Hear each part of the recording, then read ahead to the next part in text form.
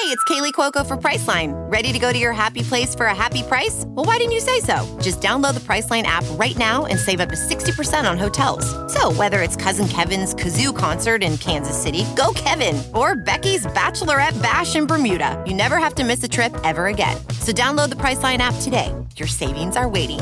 Go to your happy place for a happy price.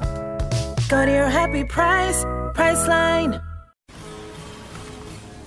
What do you love about music? To begin with, everything.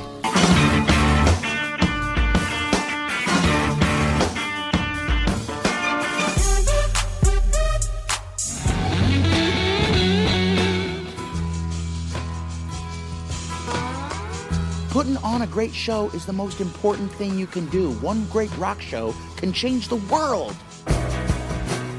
Welcome to Sound Opinions from Chicago Public Radio and American Public Media. I'm Jim DeRogatis, the pop music critic at the Chicago Sun-Times. And I'm Greg Cott. I write about rock and roll for the Chicago Tribune. Today on the world's only rock and roll talk show, you'll hear our conversation with music newsmakers of the year, Radiohead. And later on, we'll review the new album from pop-punk heroes Fall Out Boy, and I'll add a track to the Desert Island Jukebox. You're listening to Sound Opinions, and now it's time for some music news. Ooh, Tommy, Tommy, Tommy, Tommy, Tommy, can you hear me? Greg, Tommy may have been able to hear Roger Daltrey back then, but whether he could now, if he listens to the iPod too much, it's a question. Because there's been a lot of information lately coming from the scientific community about the results of listening to music too loudly on your personal music player, your iPod, your MP3 player, your cell phone. It's estimated that some 240 million of these digital music players have been sold. But that comes with a problem. If you listen much louder than 80-some-odd decibels, then you're in danger of incurring permanent hearing loss, the scientists are now saying. That's louder than what you'd put up with in many noisy workplaces, in factories with big clanging machines. Absolutely right, Jim. There's actually an organization out of Chicago called Earlove that's addressing this problem of hearing loss, which has been exacerbated by the proliferation of these devices. The woman who runs Earlove is a DJ and former band manager for Poi Dog Pondering, Carolyn Travis. She started Earlove as a way to provide high-fidelity earplugs at an affordable cost. Carolyn is with us now to talk about this issue. Carolyn, welcome to Sound Opinions. Thank you for having me. So you have a website, earlove.net, that the entire issue here is about sound. And one of the interesting facts about your website is it offers a chart of how decibels equate to everyday activities that you might be doing. It basically puts most concerts, in the unsafe zone. We're talking about 100-plus decibels. And to go in there basically with ears unprotected, you're saying, is hugely damaging. It's dangerous. It used to be 100, 105 and above, you could start reaching damage. But now the studies are showing anything above 94 dB. What would that be equivalent to? Is that like a motorcycle backfiring? Right, motorcycle. The subway and normal traffic is 80 dB. There's some clubs in town that are really comfortable around 100, and you think, oh, this is great, this isn't too loud. But even though it doesn't hurt, it doesn't mean that it's not damaging your ears. Mm-hmm. My telltale sign was you'd still have those foggy ears the next morning, and you'd think, wow, that must have been really loud because my hearing still hasn't cleared up. And usually like a day later, you're fine. But you're saying even if you don't get that sort of effect, you may have done some damage to your ears. You may have done some damage. And usually tinnitus is the first indication. That's the ringing in the ear. The ringing in the ear. And that can go away, and your ears can recover. But the more often you go and the longer the exposure, the more damage you're going to get. What's your sense of how many people actually do use ear protection when they go out to a show? I would say it's about 20% now. We should make the distinction, Carolyn. The foam earplugs brings the volume down a little bit, but not really even to the safe level.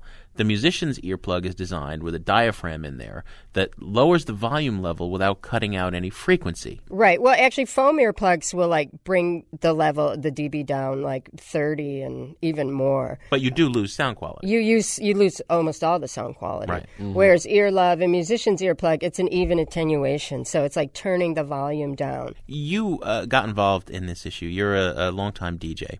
There's a personal story. This is a crusade for you. Right. I was working at Shuba's about 14 years ago, and a friend of mine, actually a musician that I was hanging out with, Paul Mertens, he asked me, do you have a hearing problem? And I said, no, why? And he's like, because your phone is turned up so loud, and you always say what? So the very next day, I went and got my hearing tested, and sure enough, I was losing some hearing. Just in one ear. I wore one hearing aid, and I wasn't very serious about it. And I left Shuba's and started managing Poi Dog for 7 years and still didn't wear my musician's earplugs. By the time I left my position at Poi Dog, I had become a DJ, and I was legally deaf by that time. You mentioned the band Poi Dog Pondering that you've been working with for 7 years, and people would not think of them as like, oh my God, they're just the loudest band ever. Nobody puts them on the level of My Bloody Valentine or Black Sabbath or something like that, but even at that level, you're talking about damage. Right. I mean, it's Poi Dog, it gets to 110, 112 easily. What has marked the turnaround where people are starting to become aware of this and are starting to wear earplugs? Well, education.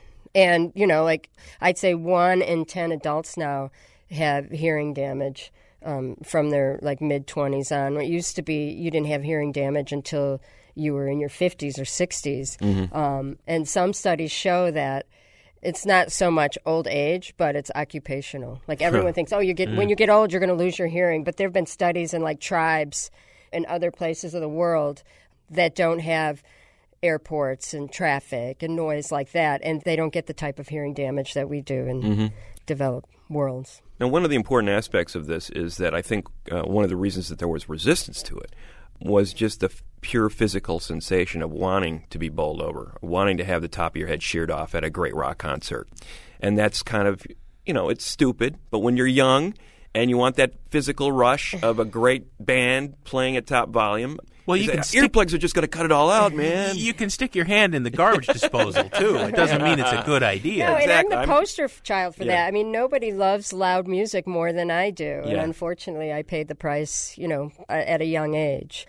And the other thing that is a mitigating factor in this is, you're intoxicated some of the time. You may be high, you may be drunk, and that, your resistance to that sound maybe, I can handle this. It's not bothering me at all. This is great. Turn it up even louder. Right, absolutely. Drinking alcohol impairs your hearing to begin with. And then, who wants to, leave the party? I don't want to.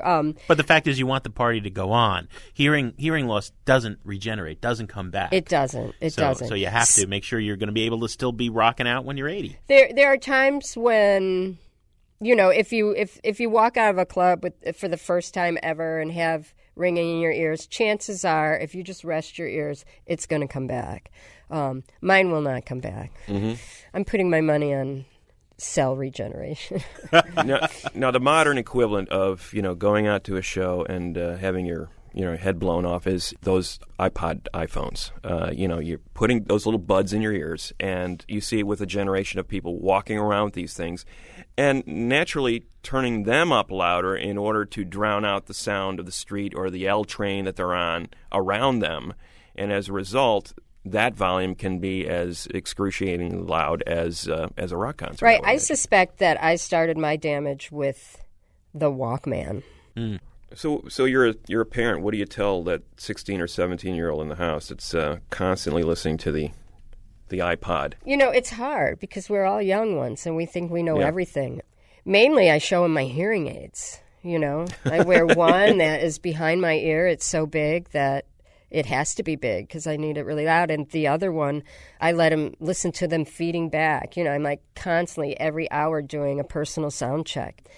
And that usually scares them or gets them thinking. Thank you very much, Carolyn, for coming down to Sound Opinions. Thank you for having me.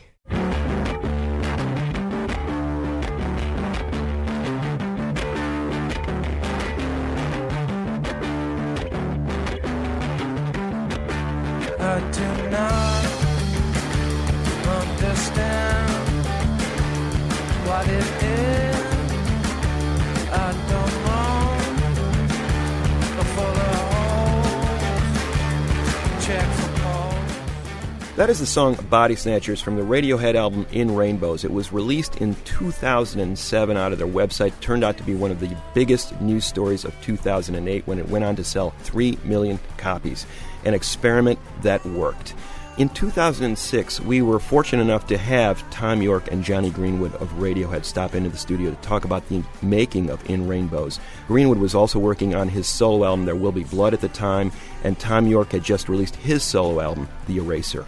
They weren't sure at that time, Greg, how they were going to release In Rainbows. So we asked them directly about the future of the band, the role of a major label if there was going to be one, and the prospect of them just putting the record out themselves.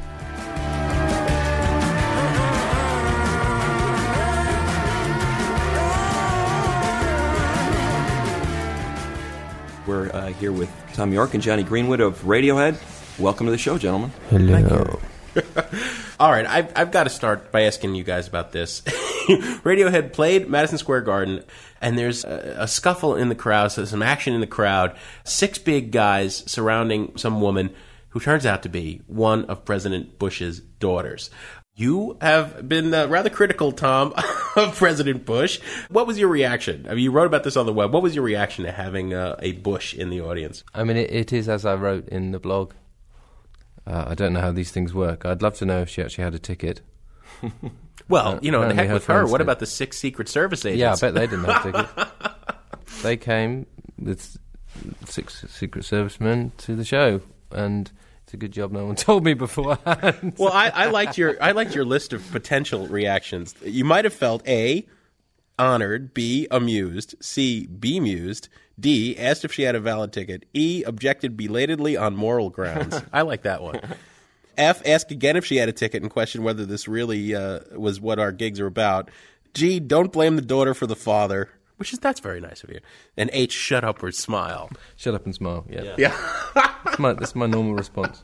Well, you've been making some kind of news by thumbing your nose at different authority figures. I mean, didn't Blair ask you to lunch or ask you to a meeting and you said, what's the point? Well, yeah, but that was in the context of I was there to help the cause of the Friends of the Earth and the global warming campaign, and then he started muttering about he was making a series of statements which made it blatantly obvious there was no point in meeting with him because he was going to go down the nuclear route, and he thought that economic growth is the number one priority and blah, blah, blah. So all the preparatory work we'd done, or Friends of the Earth had done in meeting him, was completely invalid.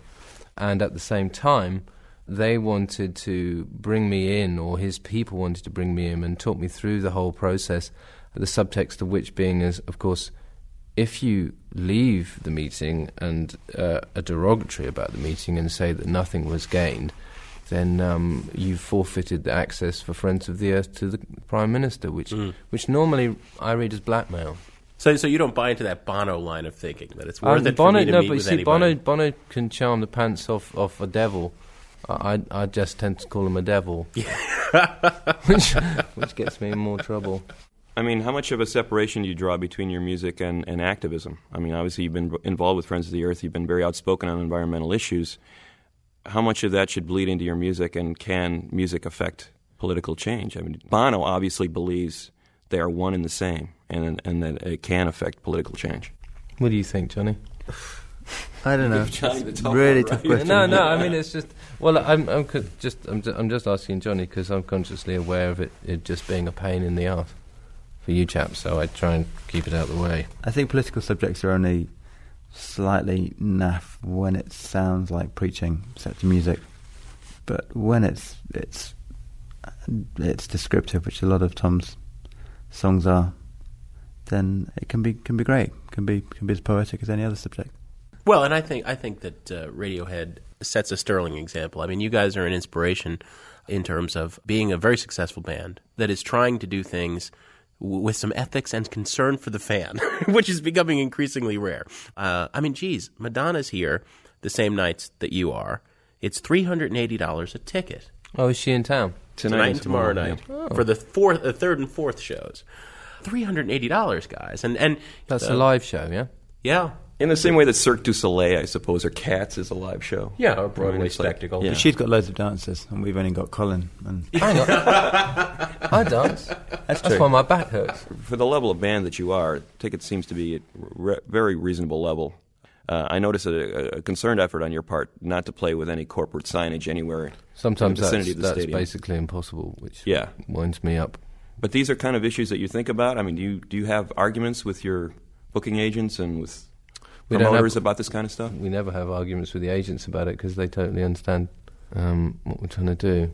But there's always going to be cities where there are no venues like that, or there's a great sounding venue that has that kind of problem. But, you've got to balance all these things up. You kind of can't be too fascistic about it. Well, as you said, Tom, earlier, that you can't tour in the U.S. without kind of doing some of this. You have to sort of accept some of it, or otherwise you wouldn't be able to tour. Yeah, right? I mean, at the end of the day, you want a venue where the sound's good and people can see really well, and it's in a city you want to play in.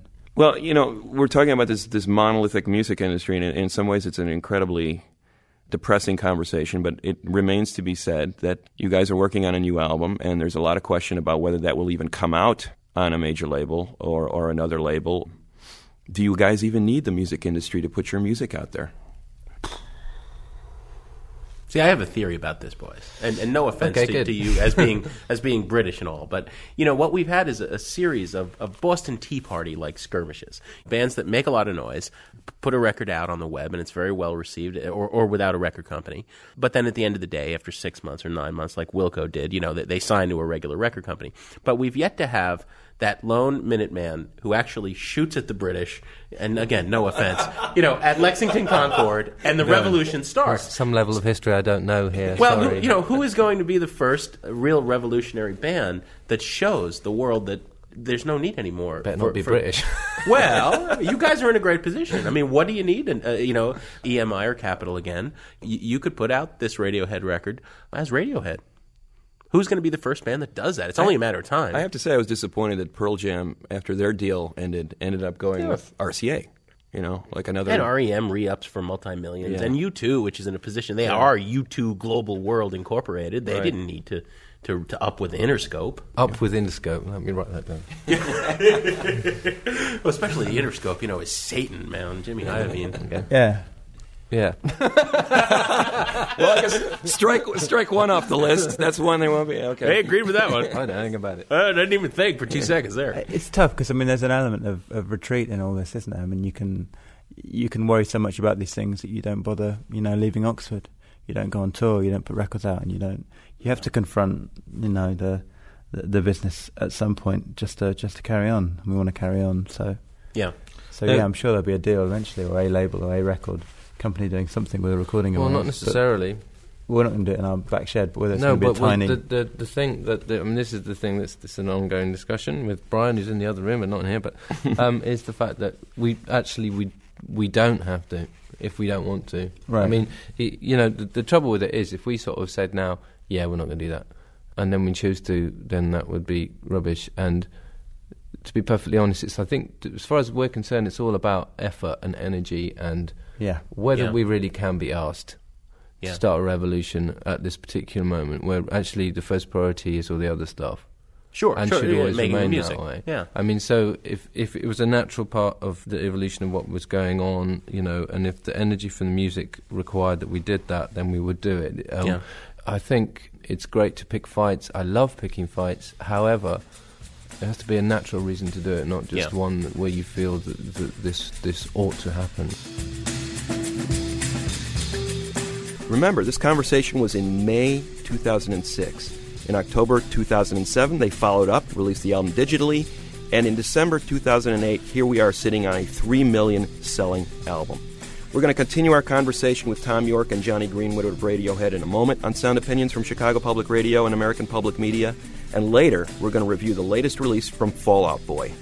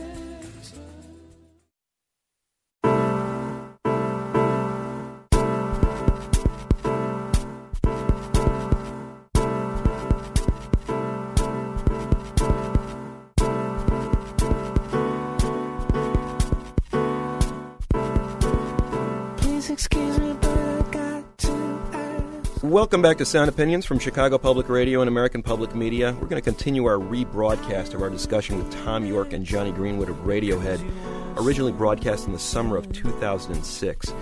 You know, before the break, we heard Tom and Johnny talking about putting out the record, how they would put it out, and it ended up becoming one of the most celebrated paradigm shifts in the Internet in terms of releasing new music.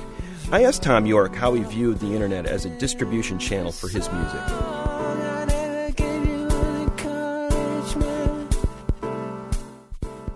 Any way to circumvent the mainstream radio system is obviously good thing. I think it's a shame that the industry itself was so utterly dim-witted that they didn't sort of see this coming, because in a way it was like there could have been a very amicable arrangement made for everybody, but they were far too busy reselling the entire back catalogue of Neil Young and Rolling Stones and all this lot again and again and again on CD remasters, and making an absolute freaking packet of the Beatles reissues. Why do they need to care? And, you know, and it's sort of now come back to haunt them because they ain't got nothing else to flog again. Tom, your first instrument was a guitar? Yeah. And Johnny, your first instrument, guitar? Recorder. Okay. Oh, yeah. Well, that's in the guitar came in there at some point. Sure. Right? Yeah. No, hang on. Before guitar, you did something else before guitar. I pretended to play piano. I had and violin. I got into this band playing keyboards without knowing how to play, so I used to keep that's right. Yeah. keep the volume turned down and just pretend to play along. And Tom would always say, "I can't hear what you're doing," but it's the kind of thing where if you weren't playing, it wouldn't sound as good. You're kind of that still happens now. Yeah. But the point I'm getting at is that, Johnny, on your solo record, the record with your name on it, I think only 2 out of the 13 songs had a guitar on it.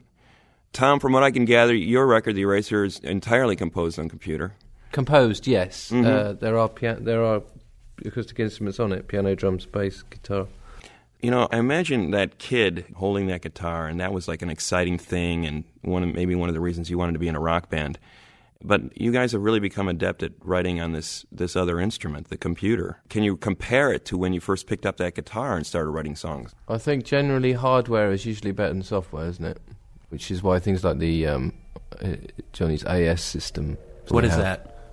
It's analog systems made by this guy in Bob, by called Bob in Truro. Oh, is it one of the interfaces with the computers where you can still pretend you're running? No, it's like an old-fashioned patch bay. So you're plugging and turning and tweaking. Yeah.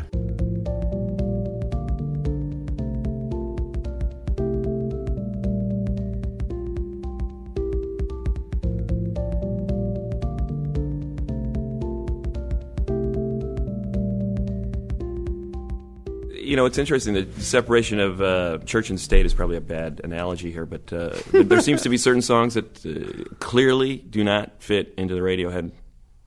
What the 5 of you would do is very dissimilar to what one of you would do individually. And how do you determine that? When do you know that it's not going to work? It was in the context of the band? Initially when I started up with Nigel, it was a bit of a head masher because I couldn't really. It just made me sort of really twitchy because I was like, well, maybe I should just stop and take this over, and show this to the others. And then I thought, well, I've just decided to do this now, and what we've got in front of us, I'm just going to complete it and not think about that. Because part of the point of doing it was seeing how it feels to work on my own or with Nigel, just take responsibility for the whole thing. And also just to be working in that realm completely, because basically it does get extremely boring for 5 musicians to sit around while one person edits 8 bars and rescribes a couple of beats and sings. It's just dull. It's not a band experience, but we do it in the band. But like doing a whole record like that would obviously not float everybody's boats. And it seems like there was a certain amount of dissatisfaction within the band the last couple of years where some of this stuff sort of bubbled to the surface. I mean, I'm gathering that from reading some of the interviews in the last year or so, that there was some question last year maybe that was there another Radiohead album even going to be made? where did you go from that point to where you are now, where you're not only touring, but you seem to be actively working on an album again? Well, we had like a crazy 6 months within which the number of children we had seemed to double. I mean, last year was a real breeding year for Radiohead. I asked this before we turned the mics on. How many kids collectively? I said 11, and I was correct, but you guys couldn't. Were you here? They were adding it up, trying to figure it out. Ed you swore it was 9. 11 Tom, in total now. 11, and Ed said it might be 15 by now. You've been gone a couple of weeks. I think we'd know that. Since the last tour, Ed said we had 6 children. So wow, which is nuts. Is that right? Yeah. You sure about since that? the last tour.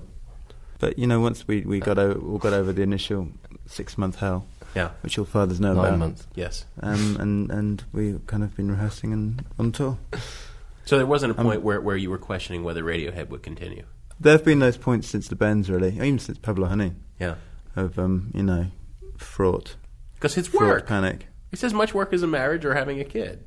Staying in a band. Well, there doesn't seem to be any halfway with you guys. It seems pretty intense. Well, the mad part about it as well is the truth is that it's not just the band. The truth is it's the band and their families and their kids. Everybody's affected. If I choose to lose the plot tomorrow and go and start a farm, then everybody's affected. If we choose to carry on, then everybody's affected. And it's tough. It's a tough thing to do. The easiest thing to do would just be behave badly, not, be the rock and roll dad and not give a shit and just do whatever and just pretend you're still 15 or whatever. Pete Doherty's got that going today, though. Somebody else is doing it. Yeah, exactly. It's passé, man. Well, but the flip side of that is that, you see these institutions sort of built up, like the Rolling Stones or R.E.M. even, where the argument that comes back, like, if we break up the band now, if we leave now, because R.E.M. said they would never, never, ever record or tour without the four of them. Yeah. And then Bill Berry quits the band, and they continue to tour. And the response I got from Peter Buck and Michael Stipe was that, well, it's not just about us anymore. It's this organization that we have. We've got the Grateful Dead said 100 people, and 14 we've got people on the payroll, salaries and families to take care of. Health insurance. And you have to go back, well, that's very noble, if that's what you mean, but at the same time, is that the best thing for the music? Is that the best thing for the art? Well, that was the argument we had, really. I mean, well, that wasn't. No, to be fair, that wasn't the argument. The whole point in choosing to carry on was if the music was still worth carrying on for, and everyone still prepared to go through the mill because the music was worth it. And if that wasn't there, then it wasn't worth it.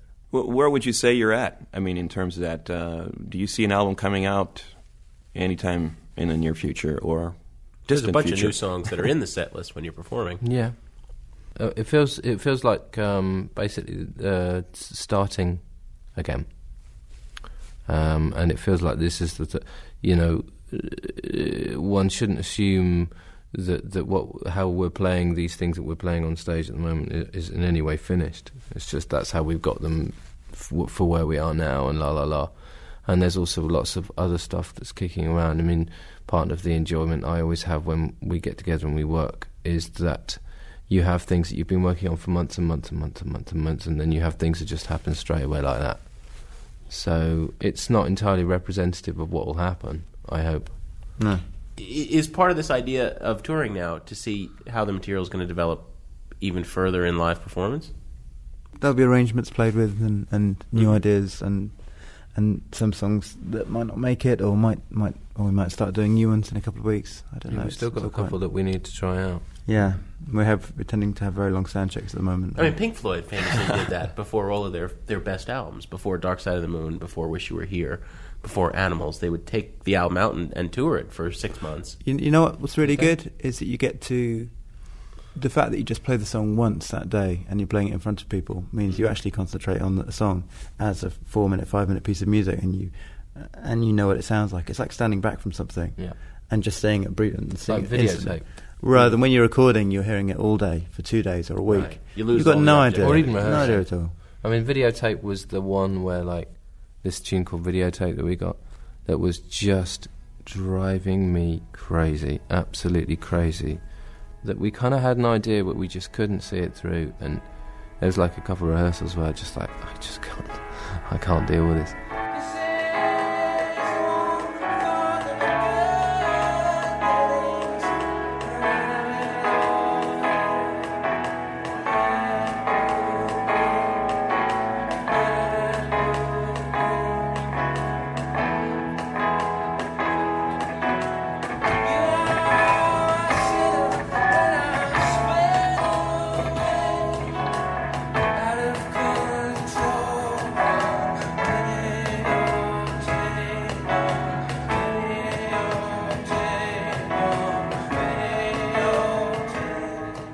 And then we chose to play it like first night in London in front of everybody, and it didn't matter that it wasn't quite right. It didn't matter that, you know, we had to change a few things and blah blah blah. What mattered was that finally you get to play it in front of people, and you get to see it for what it is, rather than this sort of series of equations that don't fit together.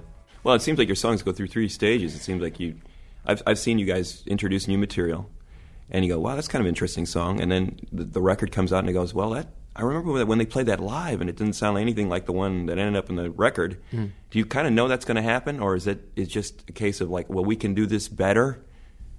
You know, well, it's interesting, 'cause if we'd then gone and tried to re-record Kid A, supposedly using the ideas that people like live, that we were enjoying playing live, I'm pretty certain that most of them just wouldn't translate. One of the things you always have to be aware of is the fact they are 2 different mediums. And me personally, I mean, I really enjoyed the live thing, but the absolute the most fulfilled I get is when you know you've nailed it on tape or digital disc this time. But you know, that sort of, right, okay, finally. So then you have the luxury of endlessly changing it live. Sure. Because you've basically nailed it anyway. Well, it's interesting that you both have been able to make records apart from the band, and I know that in certain bands that is viewed as almost a betrayal, like, oh, he's a traitor. Like, I remember what Richard's reaction was when Jagger made his first solo record. It's like, nobody leaves my band and makes a record. Yeah.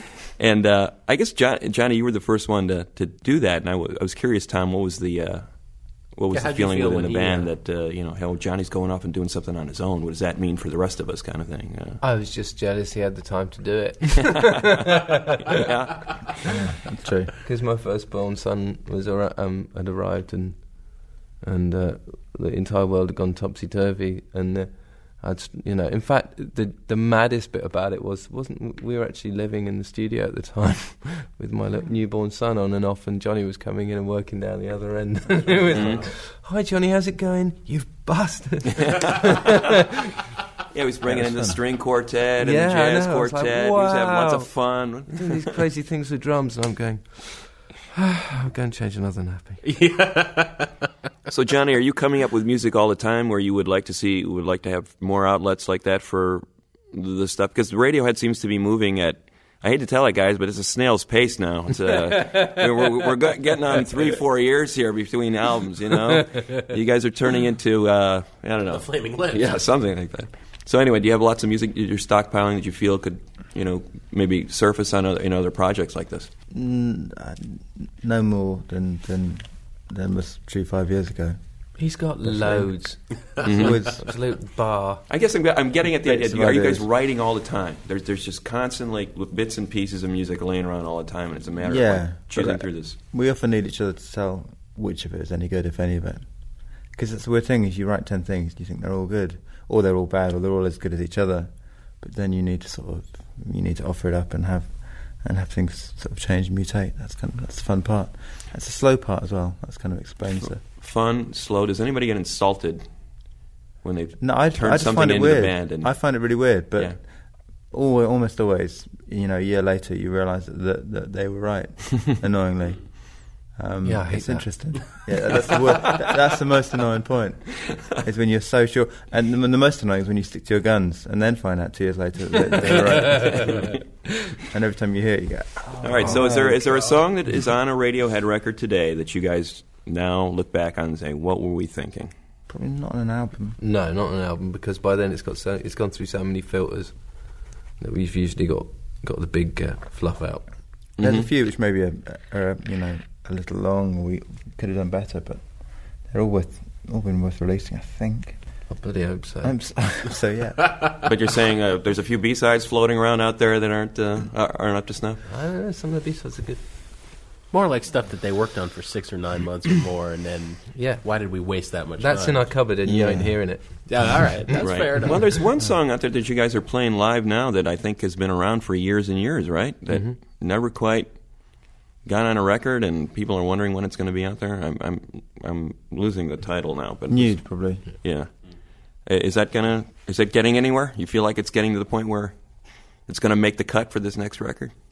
I think it's got there, isn't it? Yeah.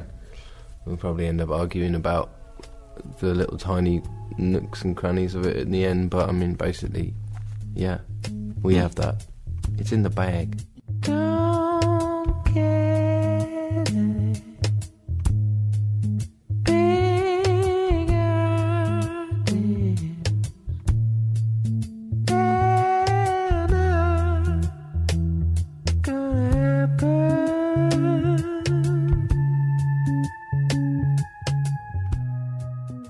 I know you guys got to go, but we really appreciate the time. We're here with Tom and Johnny from Radiohead, and it's been a real pleasure. I thought we were just getting warmed up. Hey, you want to play with the Steinway? It's all yours. That'd be cool, man. So which one am I going to do, John? Headphones?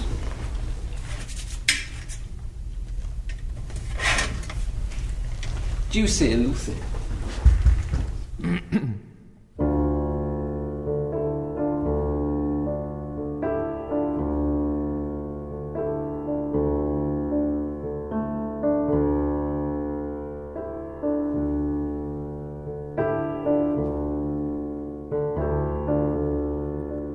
You can keep what you want.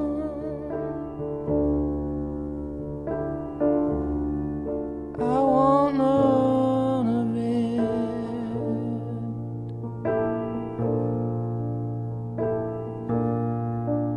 They're just bad memories.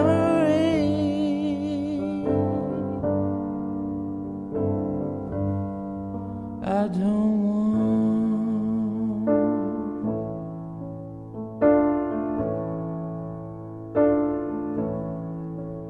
In my sunshine,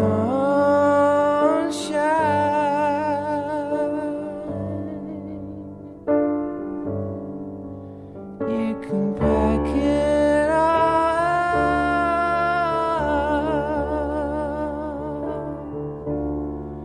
and be gone.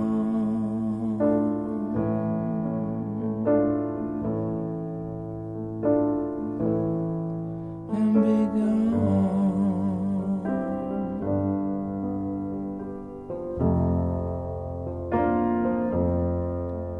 If it matters to you,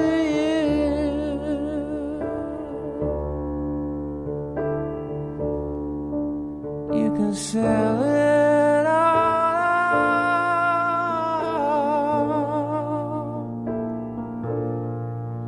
If the price feels right,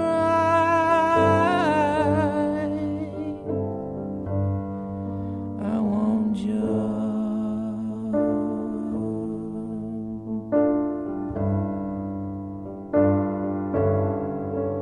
If you get off your knees, you'll be out on the breeze.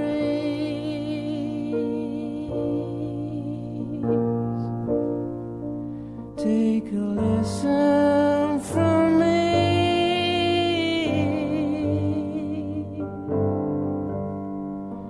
Don't get stuck on a dream.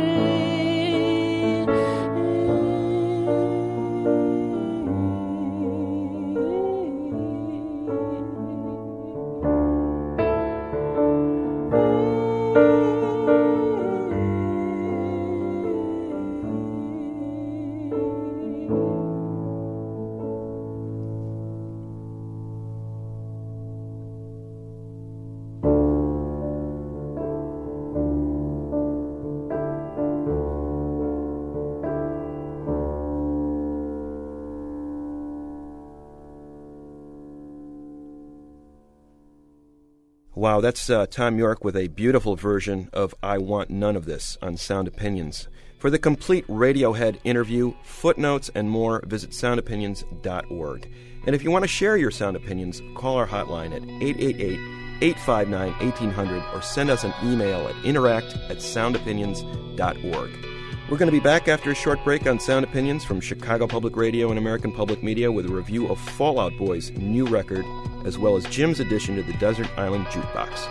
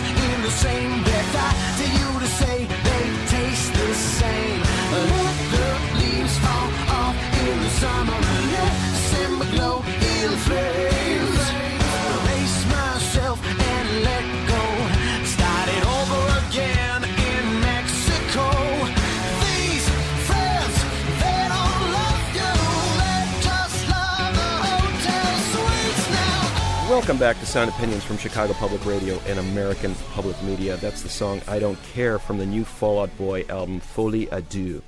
Fifth studio record from Fall Out Boy, a Chicago-based pop-punk band that formed in 2001. It's interesting, the title translates as a madness shared by two. And I think it's appropriate because this band, it really is a two-man show. I mean, no offense to guitarist Joe Troman and drummer Andy Hurley. This really is a project of Pete Wentz, the bassist and lyricist and public figure at the forefront of Fall Out Boy, and the singer and composer and arranger, Patrick Stump, sort of the anonymous frontman, if that's possible.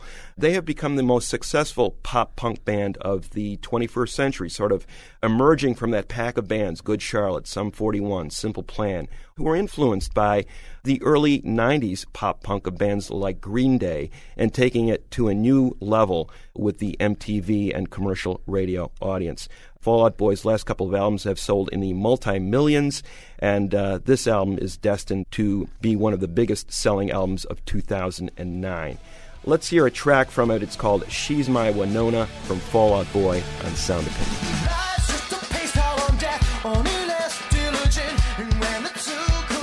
It's no coincidence the lights are on and everybody's home. The only thing suicidal here is the door. We had a good run, even I have to admit. Life's just a pace out on death, only less diligent. Hell or glory, I don't want anything in between. Then came a baby boy with blue eyelashes. Daddy said you gotta show the world the thunder,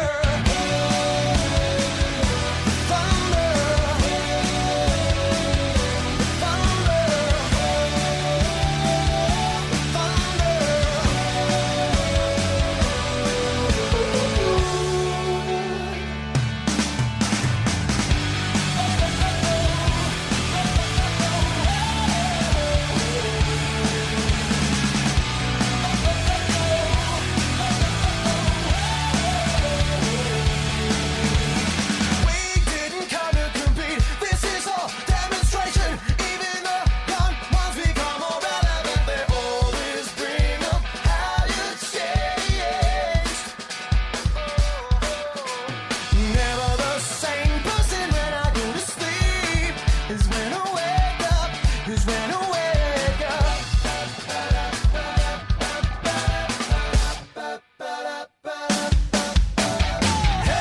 That's She's My Winona by Fall Out Boy from their fifth album, Folie à Deux, a madness shared by two. Greg, that was an interesting point you made about Stump and Wentz. I think actually Wentz, in writing the lyrics of that song we just heard and in titling the album, was referring to the madness surrounding him and his celebrity bride, Ashley sure he Simpson. And of course, he's singing about his son there, the Bronx Mowgli Wentz. But there's something about Pete Wentz. He is much smarter than the average reality TV celebrity bear. That song is simultaneously making fun of his own celebrity marriage. I mean, she's my Winona. Winona Ryder dated all the rock stars. He's got Ashley Simpson, right?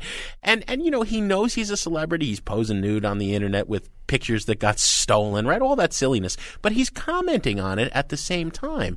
Just as there can be good reality TV. All right, 99.9% of it stinks. There can be good mole punk. This is essentially a hair metal album. Like the best of the 80s, like Poison or something, but redone as punk for the new millennium. There's nothing wrong in that. There's no genre in rock that is completely devoid of goodness. The best practitioners can make something out of it. I think with the silly ingredients of big catchy hooks and arena rocking melodies, Fall Out Boy delivers the goods. The last album, they were kind of taking an R&B turn. This one, they're going right for that stadium stomp. And this is just a delightful, good, fun, stupid record. They're trying to make radio pop singles. There's no doubt about it, Jim. They are seriously ambitious in that regard. Uber arrangements, lots of ear candy, strings and horns and all sorts of cameo vocalists. I mean, they've got Lil Wayne on this record. They've got Debbie Harry. They've got Elvis Costello. Pharrell Williams. But when it comes right down to it, it's all about Patrick Stump for me. I think the guy is a truly gifted vocalist. He puts them a cut above most American rock bands because his voice can just about sing anything it wants. It reminds me, in a way, of Cheap Trick and Robin Zander, a man of a multitude of voices, a guy who could sing really harrowing, screaming metal songs or could do these tender ballads or impersonate a soul singer. And I think Patrick Stump is somewhat in that tradition where he can sing just about anything. But as you said, what they really specialize in is those 3-4-minute pop songs that sound really great blasting out of a car stereo. And it's not meant to be taken as anything more than that. It's a good pop-punk band. I don't think this is a buy-it album by any stretch of the imagination, but there's some good songs on it, some good pop singles. It's a burn it for me. Buy it, burn it, trash it. That's our rating scale. I will say buy it. And someday, Mr. Cott, you will regret sliding Fall Out Boy from the beginning, and you will be a buy it too. I tell you, little buddy, this whole island is bewitched. Just across the way, island lost at sea. Now I'm stranded on my own. Stranded far from home. Come on. You remember, we were shipwrecked together. Stranded, I'm so far from home. Stranded, yeah, I'm on my own. As often as possible, we like to take a trip to the desert island and pop a quarter in the desert island jukebox to play a track we cannot live without. And this week, it is Jim DeRogatis' turn. Greg, I'm going to revisit a song by Neil Young that I had initially dismissed upon its release. I was not a big fan of his 1992 album Harvest Moon. I thought it was kind of a cheap bid to do a sequel to the classic 72 album Harvest. I thought Neil was getting soft. That having been said, you and I are both two of the biggest Neil Young fans in the universe. I'm high on Neil again because we saw him a couple of weeks ago here in Chicago on this recent tour. The guy's never played a bad show as far as I'm concerned. I've seen more than a dozen Neil Youngs. I've never seen him do an off night, but there have been albums that have been not as good as other albums. However, I'm reconsidering Harvest Moon, in particular the opening track, Unknown Legend, and the credit must go to the director Jonathan Demme. Demme has made some of the greatest music films in history. He directed Stop Making Sense by the Talking Heads. He did Storefront Hitchcock with Robin Hitchcock.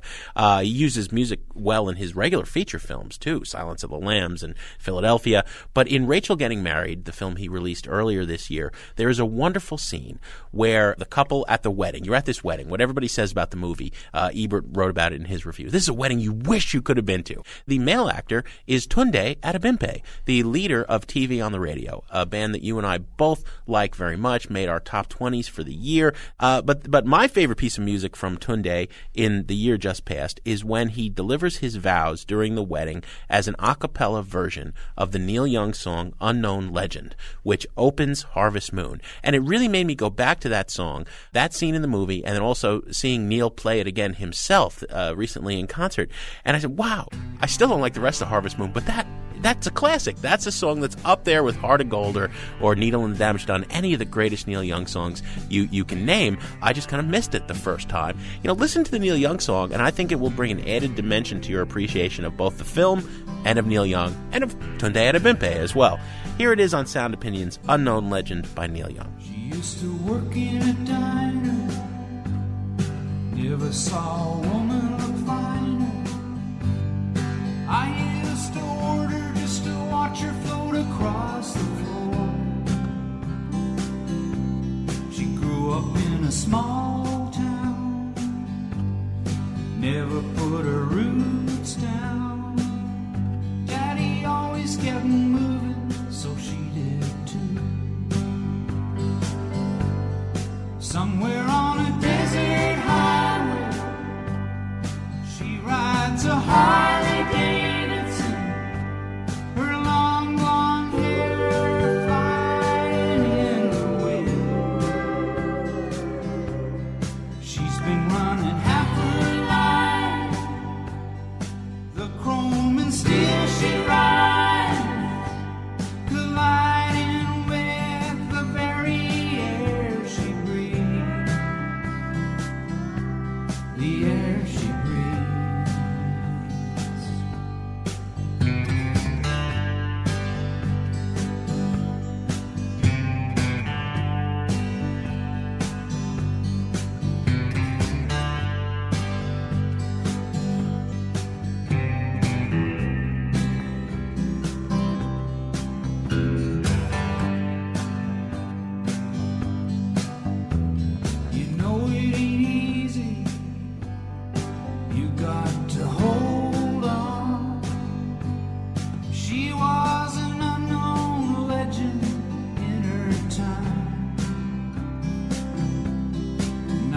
dressing two kids, looking for a magic kiss. She gets the faraway look in her eye. Somewhere on a desert highway, she rides a Harley Davidson. Her long blonde hair flying in the wind. She's been running half her life.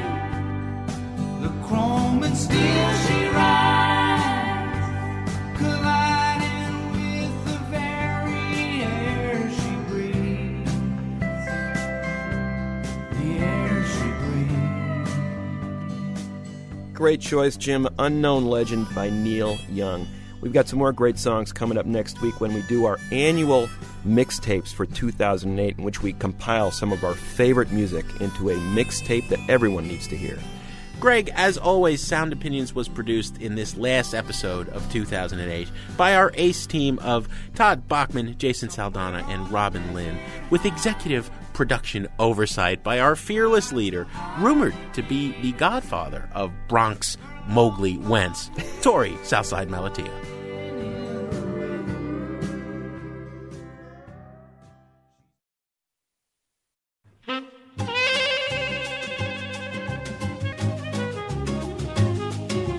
Bus, line is busy every time that I phone. Bus is the longest talker I ever known.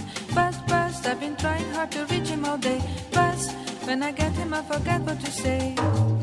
On Sound Opinions, everyone's a critic, so now it's time to hear what you have to say. Bus, I've decided that this romance is true.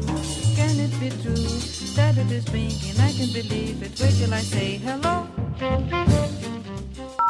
New messages. Hi, my name is Eric. I'm a listener from Raleigh, North Carolina, and I'm responding to the caller who made the statement that bands should have term limits.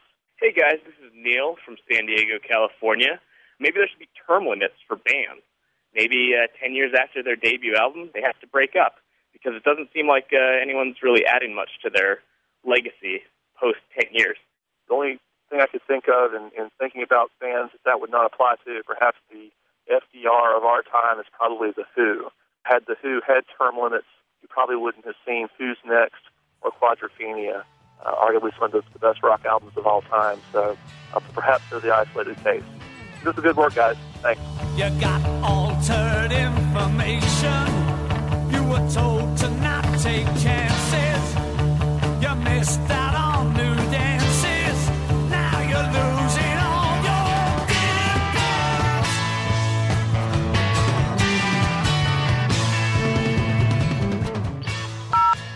Hey guys, this is Ethan from Schenectady, New York. I just finished listening to the best albums of 2008 and really enjoyed it. But I wanted to respond to one of your callers who suggested that there should be term limits on bands. Radiohead is a great example of a group that has continued to put out great music, most notably in Rainbows, which just came out, which I believe is well over 10 years past their initial release of Pablo Honey, and what I think is one of their best albums to date. Thanks.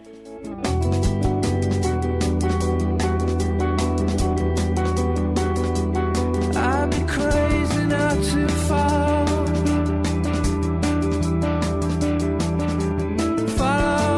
where you lead. Your eyes, they tell me.